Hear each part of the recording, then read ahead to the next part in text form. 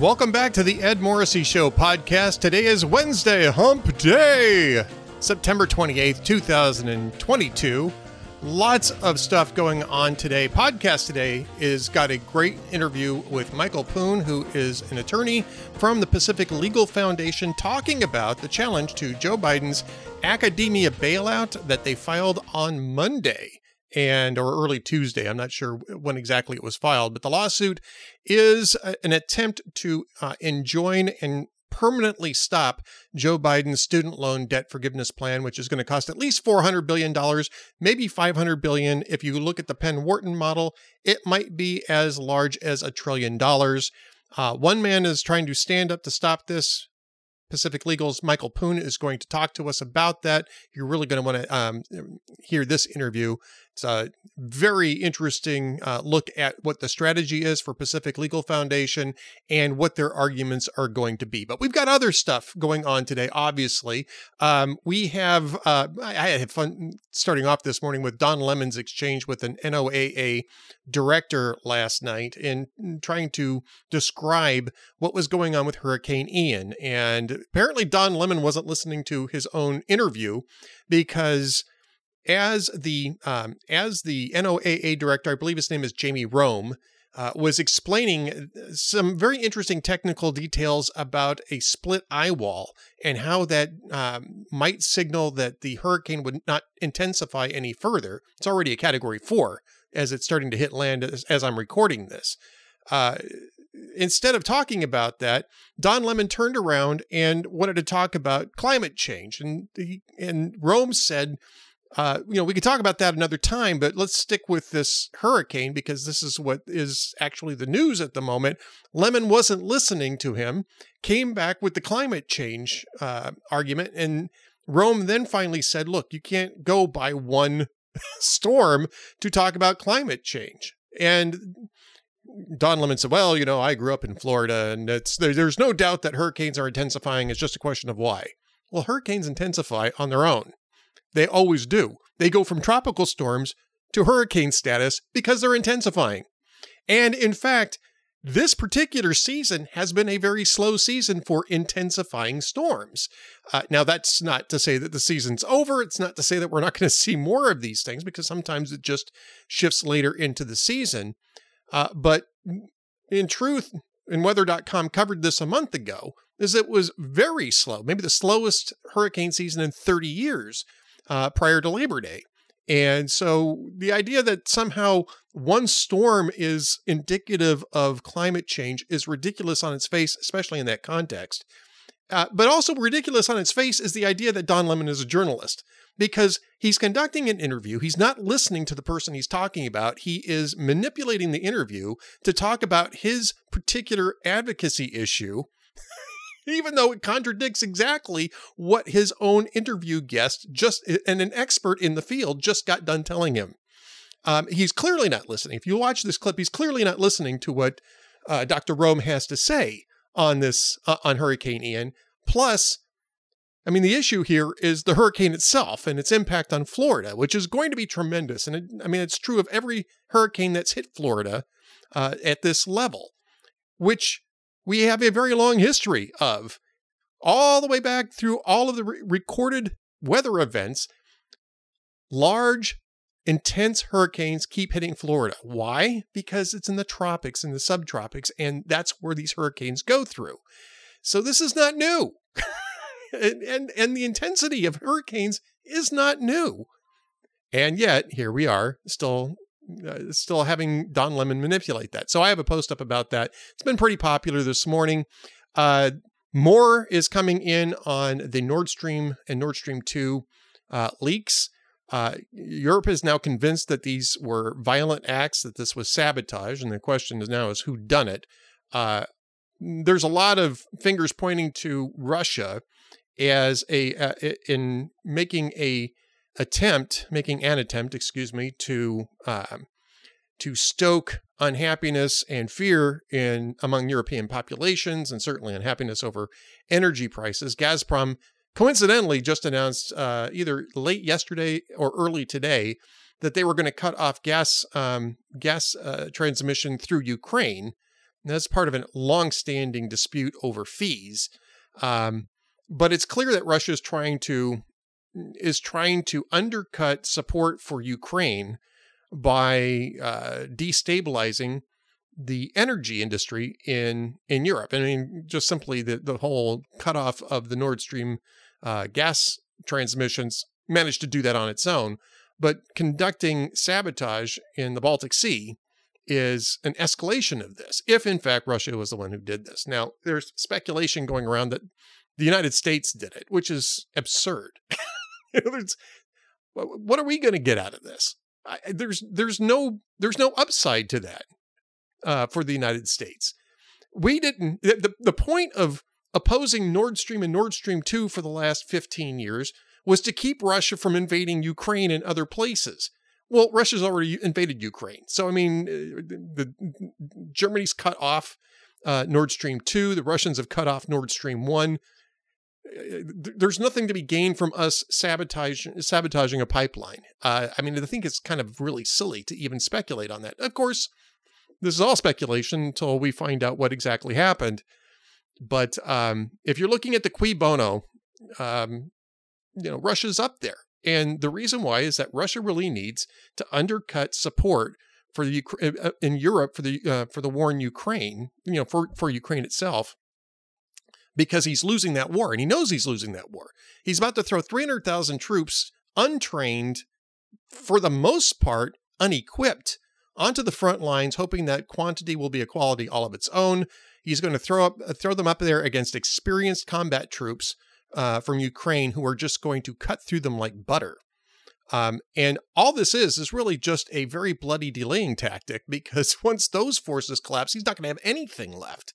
So his only out right now is to basically chew off his foot in order to escape the trap that he just sprung on himself over the last 7 months.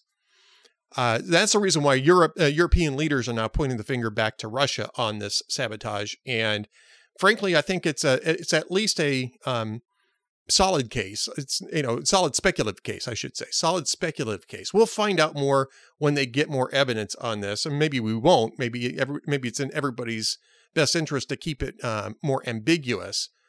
But yeah, and as my friend Steve Eggleston in the comments mentioned, this may have just been a proof of concept warning to Europe, and that the North Sea pipelines might be next, unless the EU backs off of support for Ukraine. So that's something that I'm sure that they're keeping in mind as well. Other stories that are up there. I mean, we got some great stuff from Karen. She updated her analysis from last night in a new post this morning about Joe Manchin getting shut down by Democrats on his permitting bill.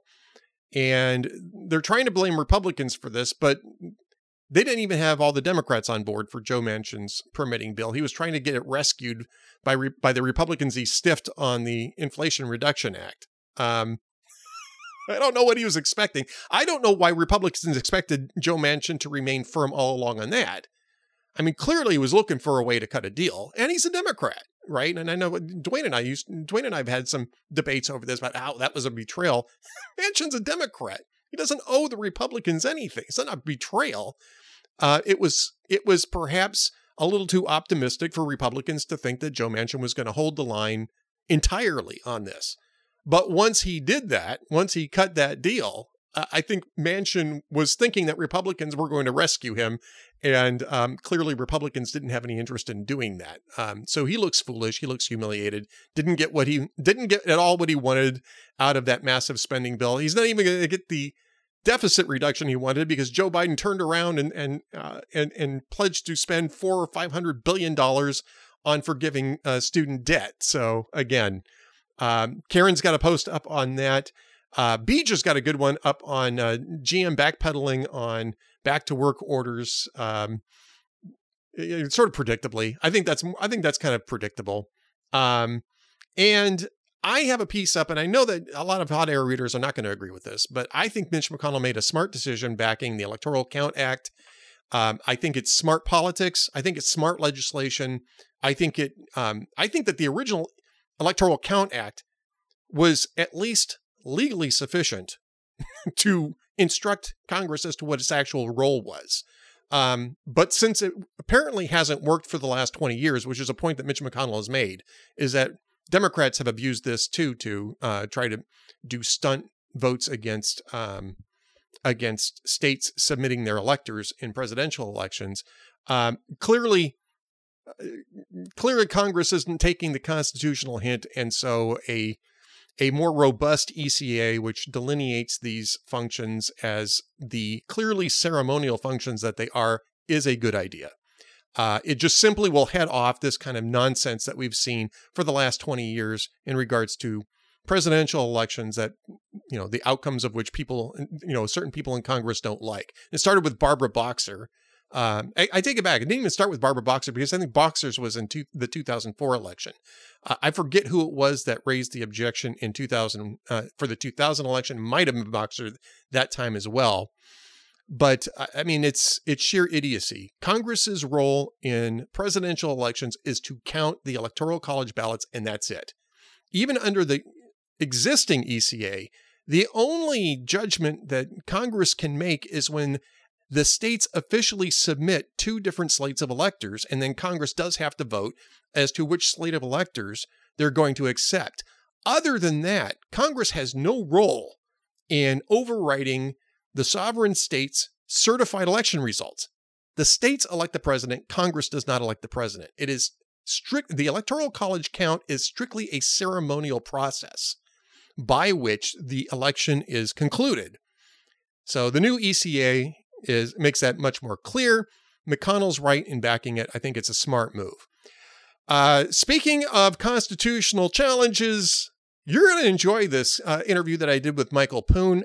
We talk about the larger constitutional issues here, but Michael Poon argues that they've got a good case on the merits as well as a good case on standing with Frank Garrison versus the Department of Education.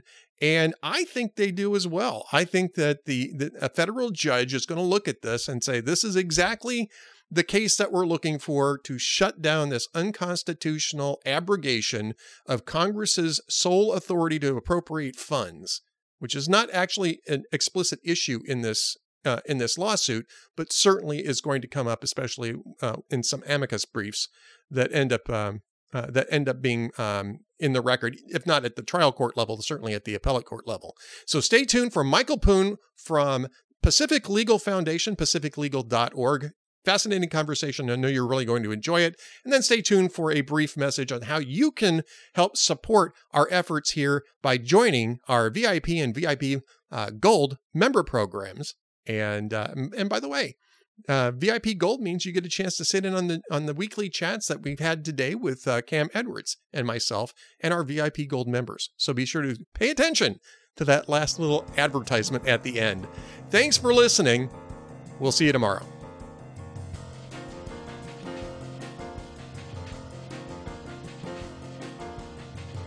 Welcome back to the Ed Morrissey Show podcast.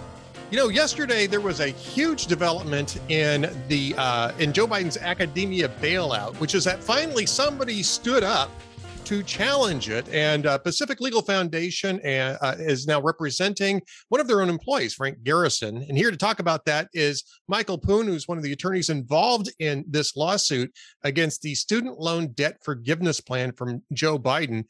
First off, congratulations on standing up and for Frank Garrison for standing up as well. Yeah. The credit is definitely to Frank, and thank you. So here's the big question, right? I mean, because we've all said it's not just illegal, it's unconstitutional on a few different bases, right? And I've read the lawsuit, and or at least I skimmed it, and I see where you're going to be challenging the HEROES Act, or at least a portion of the HEROES Act, which I think is a really good place to start. You're also going after the Administrative Procedures Act, which, I was writing about it this morning, and I said, well, that's sort of like the graveyard of presidential executive orders, because most presidents don't follow the APA, and courts love to throw things out based on that. So those are two good grounds. Let's talk about the APA for just a little bit. I mean, they didn't even bother to try to follow the APA on this thing. Yeah, well, The APA has a few provisions, right? So one is that it says when you basically when you do a program that has a really big impact, you have to go through what's called notice and comment, which is where you give people sort of advance notice and the public can submit their comments on that. That part of the APA doesn't apply here because the HEROES Act says it doesn't apply. But what the APA does say is with the HEROES Act, what the APA does say is, well, of course, agency actions like this one, this is coming from the Department of Education, agency actions have to be supported by statute, right? There has to be something that Congress has said that says, you get to do this, Department of Education. And the HEROES Act just doesn't contemplate this sort of $500 billion, 40 million people sort of loan cancellation just wiped off the slate, right? So that's the APA argument that you were referring to. Well, okay. So, and I think the APA, it's always fun to see the APA come up in court because judges really like the APA. And it's very easy for them to say, well, you didn't check all the boxes. Too bad. Go back and do it over again. This happens quite a bit in challenges to presidential initiatives. However, and a little bit more broadly, agency initiatives. No, it doesn't necessarily always come from the president. But let's talk about the HEROES Act for a little bit, because not only does the HEROES Act not contemplate this, the HEROES Act was actually very specific in what type of actions that the administration could take in regards to student loans. And that was during the pandemic emergency. All they could do was make payments for students or for recipients so that they didn't fall behind or go into default, but not to pay off the principal. It was very specific in the HEROES Act that was for payments only. And it also had a very specific level of appropriation, $45 billion, which these days is not a lot of money, I guess. But I mean, it was $45 billion and that was it. And I'm wondering how much that's going to come up into play in how you approach your challenge to the HEROES Act on this. Yeah, so I think some of that has overlap with what we're arguing. What we're arguing is that there's a provision of the HEROES Act that says the Secretary of Education can make certain kinds of adjustments for people who are impacted by some sort of disaster or national emergency or something like that, right? So imagine you're in downtown Manhattan. There's a terrorist action, all the banks close. You can't get to the bank to pay your student loans, right? Well, you're behind now, or you're in default, or something like that has happened. The Secretary of Education gets to help you out there in those sorts of situations.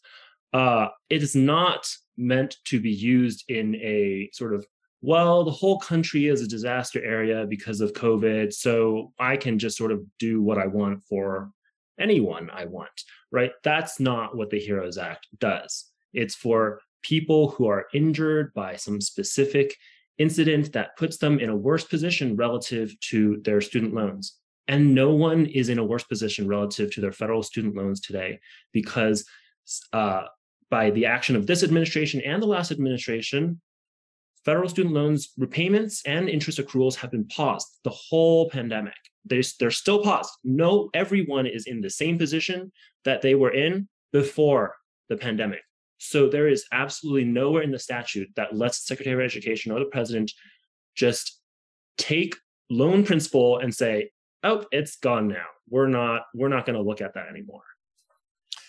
So, Michael, I mean, that's part of this, right? And I saw that you're going after some specific statutes. In fact, you're asking for declaratory judgment against some specific portions of that statute in the HEROES Act to strike them down,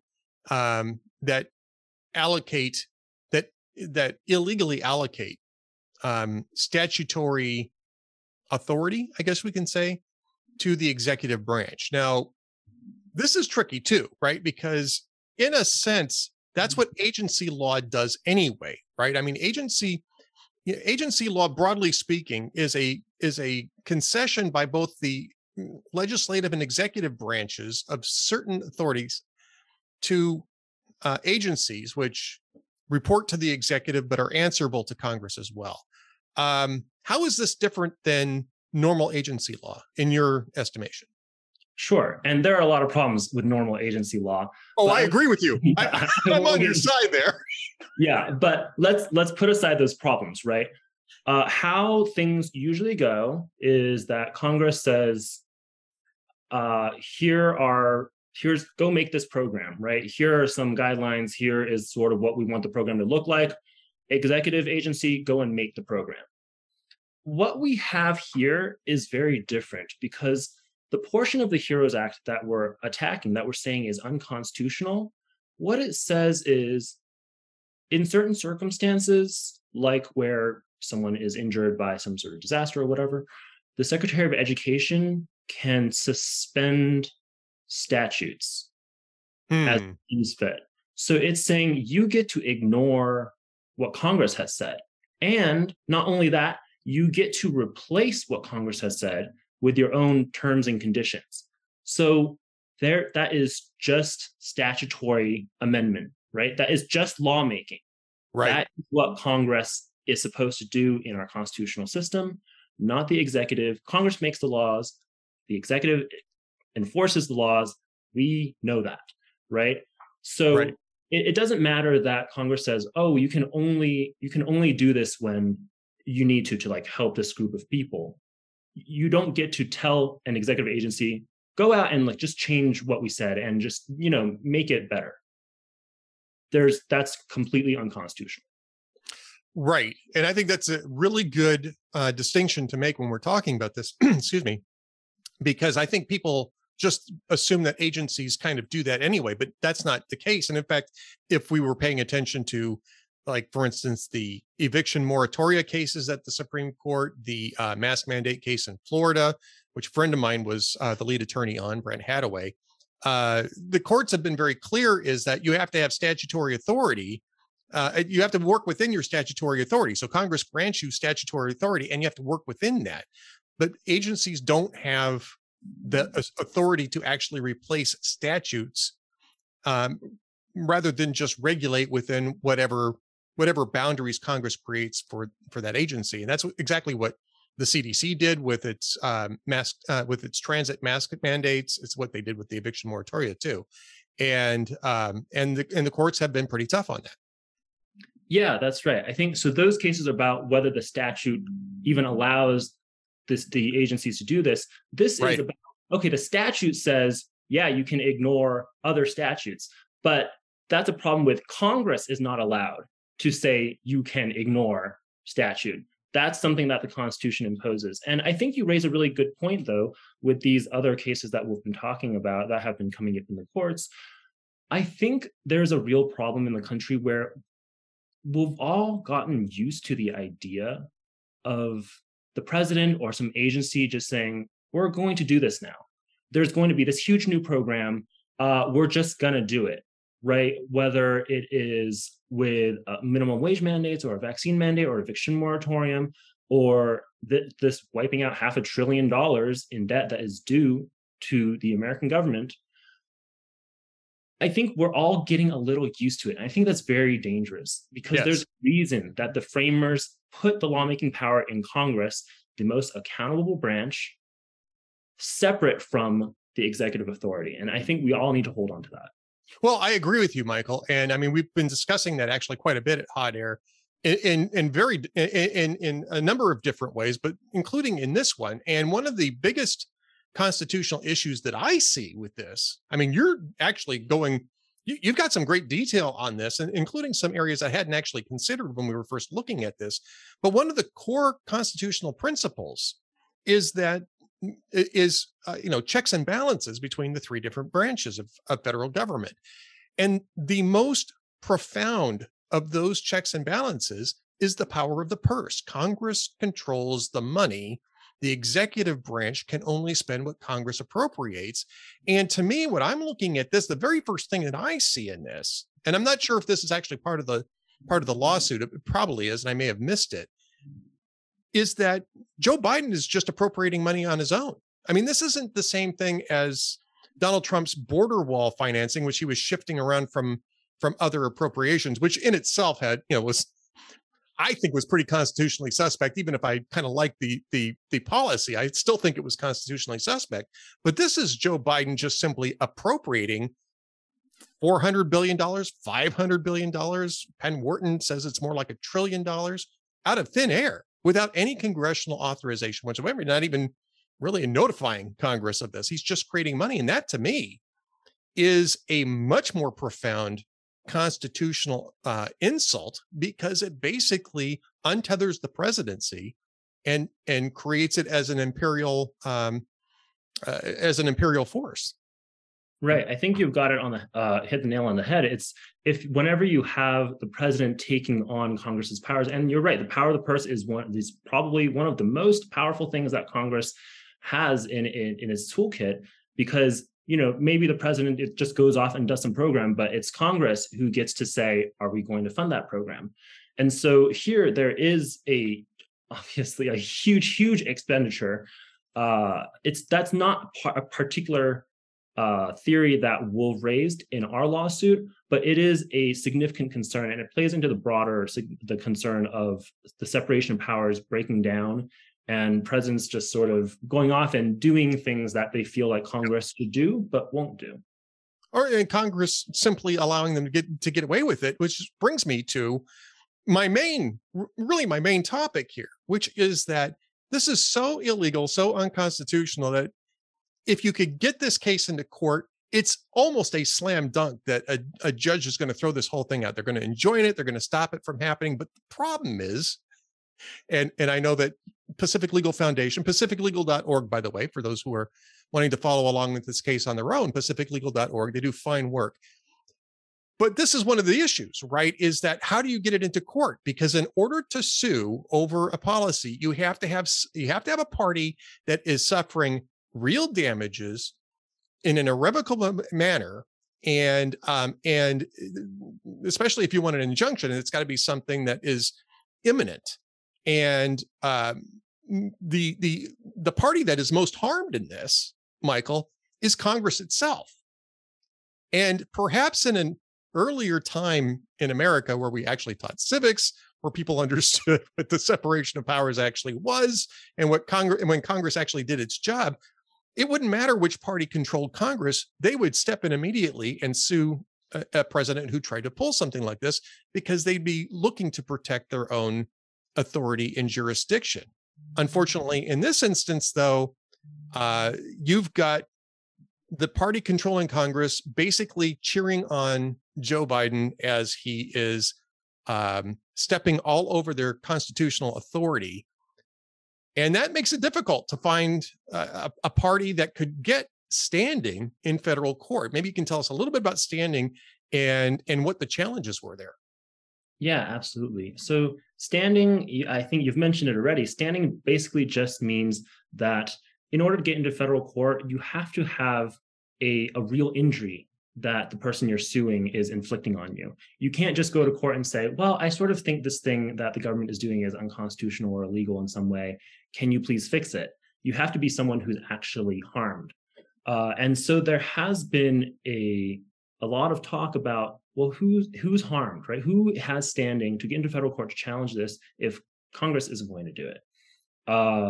And my client is one of, I think, about 1 million people who will be harmed by this loan cancellation, aside from the fact that we'll all be harmed by this. Right, yeah, exactly, right, yeah. But courts don't generally take taxpayer damage into consideration. I mean, we should just stipulate that up front. The long-standing tradition is that judges don't allow taxpayers to say, well, they're spending my money, so I'm harmed by this. And the judge is like, no, we don't do that. Right. So, right. So there's that problem with, okay, you don't have standing to challenge the government when they're spending your money, but if the government is inflicting a tax injury on you, that does suffice for standing. And that's what's happening here. Frank, our plaintiff, is in one of 6 states that are set to tax this loan cancellation.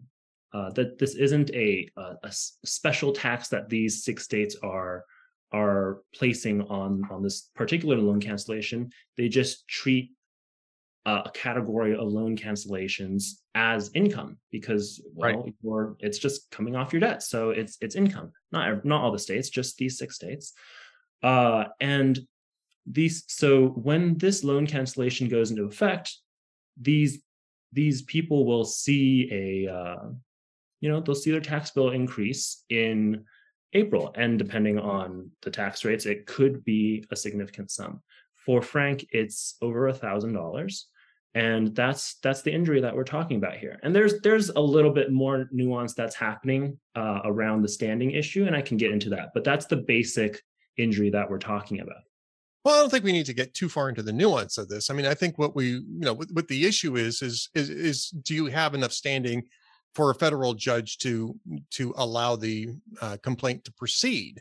And I think you're covering that. And in fact, I think I'm not sure if Pacific Legal is actively seeking this, but I would imagine that this is the type of thing that could develop pretty quickly into a class action type of lawsuit, because there, as you say, there's probably about 1 million people who fall into this category, who are in one of 6 states that tax debt forgiveness, and that are probably in some sort of pre-existing debt forgiveness program already. Frank Garrison is, it's called the PSLF, and I can't recall what that means. Yeah, it's a public service loan forgiveness program. Thank you. So that's a congressionally created program that says if you work in public service for 10 years, we'll forgive your loans. So that's something that has been set up beforehand. It's got strict criteria, and it's about working in public service and being rewarded at the end of that with your loans being forgiven. And so that's quite different, I think, from the Biden administration's loan cancellation program, where it doesn't matter if you're working in private practice or what have you, we're just going to wipe out for 40 million people. Well, I mean, just on a simple basis that Congress actually passed the PSLF. I mean, that was passed by Congress. It's a statute, and it is it's also it's a rational approach to it.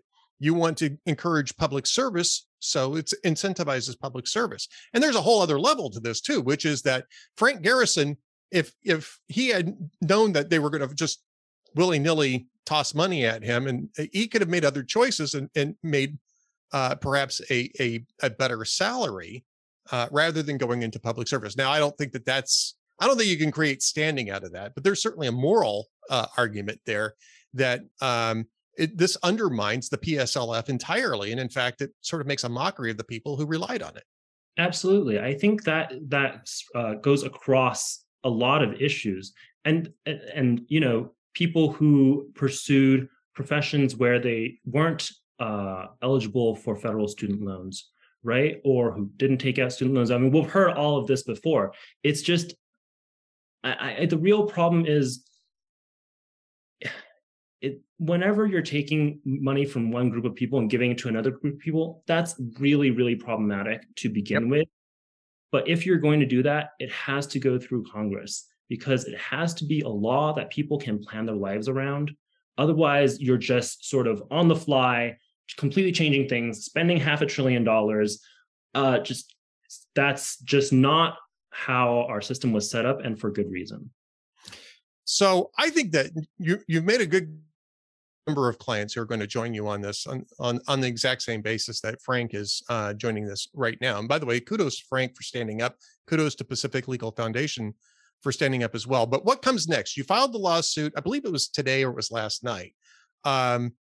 Obviously, the respondents are going to have a chance to. Is the respondents the Department of Education? By the way, I forget. I saw it this morning. I'm forgetting it. Yes, it's the Department of Education and the Secretary of Education. And real quick, I just wanted to pick up on that thread you mentioned. We are inviting people who are in one of these 6 states: Wisconsin, Minnesota, Missouri, North Carolina, Indiana, and Arkansas, who would be affected by these tax burdens and who are in a public service loan forgiveness program, for example, to join the suit. So get in touch with us, and we'll see how it all works out. Sorry, back to you, Ed. No. I mean, it's great. And we should make sure we mention that one more time too. PacificLegal.org if you are similarly situated to Frank Garrison in one of those 6 states where your loan forgiveness is going to be taxed, especially if you're in the PSLF or some other program similar to that, get in contact with pacificlegal.org and Michael Poon and the other folks that are working on this, because again, you get an opportunity here to really push back against something that is incredibly unconstitutional and just simply bad policy. So with that, you filed the lawsuit. Obviously, the Department of Education is going to have a chance to respond to it. You've asked for an injunction against this. Here's the big question on that. Can you get it fast enough to stop the money from going out? Because that's really the issue here, right? Is that the money, once the money is spent, the damage is done, and you may not be able to get it reversed. And so the trick here is to get this thing in front of a judge and get an injunction as fast as possible to freeze the status quo so that you can adjudicate this fully. Yeah, absolutely. That is definitely a concern for the lawsuit. So we have filed a motion for a temporary restraining order, which would be an injunction to stop the program from entering into force. And that wouldn't require that the government file its response first. So that is currently in front of the court, and the court can act on it at any time. So it has the opportunity to stop this illegal program before it goes into effect. When does it go into effect, by the way? It's as early as October 1st. That's what I thought. So we're talking Friday. Yeah, we're talking that's a really short timeline, and that's why we had to file now. Yeah. Yes. The rest of us are going to be looking at that district court calendar really closely just to see if any orders drop out of the clear blue sky on this. But I'm sure that people are going to be able to go to pacificlegal.org and get updates on this. Absolutely. Yeah. All right. So any other, is there any particular way that potential plaintiffs can sign on to this lawsuit, or just go to pacificlegal.org? Do you have a specific email address or a webpage for that? Yeah, if you go to pacificlegal.org, you'll be able to find the case there. And there should be a link there now or very shortly thereafter to get in touch with us. If for some reason it's not there, things are moving very fast. So it's not clear like what's been done yet and when it will be done. You can always just contact. We have a link on our webpage where it says contact us or something like that, and you can just put your information there and reference the case. There you go, folks. That's how you get involved, especially if you're one of those 6 states and are in the public service loan forgiveness program or something similar to that. Be sure to get in contact with pacificlegal.org. Michael Poon, thank you so much. Hope we can get you back when more developments take place. Hopefully, crossing our fingers, really good developments. Yeah, hopefully really good developments. We'll see what the court does, but we'll do our best on our end. Excellent. pacificlegal.org. Even if you're not going to sign up as a plaintiff, go there, find out what's going on with this case, and find out with all the other great work that they do at pacificlegal.org. Michael, thank you so much for being with us. Thanks, Ed. Stand by for just a little bit more from the Ed Morrissey Show coming up next.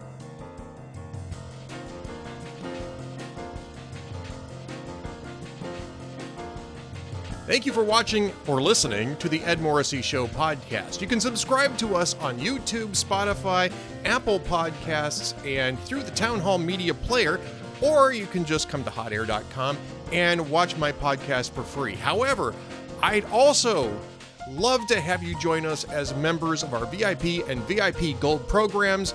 That allows us to defeat the stranglehold that big tech has on information and get you the best information that we possibly can. Plus, we have a lot of new value-added content coming to us from Town Hall Media stars and my good friend Adam Baldwin. He and I are doing the video series, The Amiable Skeptics. It's 1 hour of discussion a week, strictly for our VIP and VIP Gold members. Plus, we have our VIP Gold chat with Kem Edwards every Wednesday afternoon at 1:30 p.m. We'd love to have you as members. Be sure to join up. Thanks again for watching the Ed Morrissey Show podcast.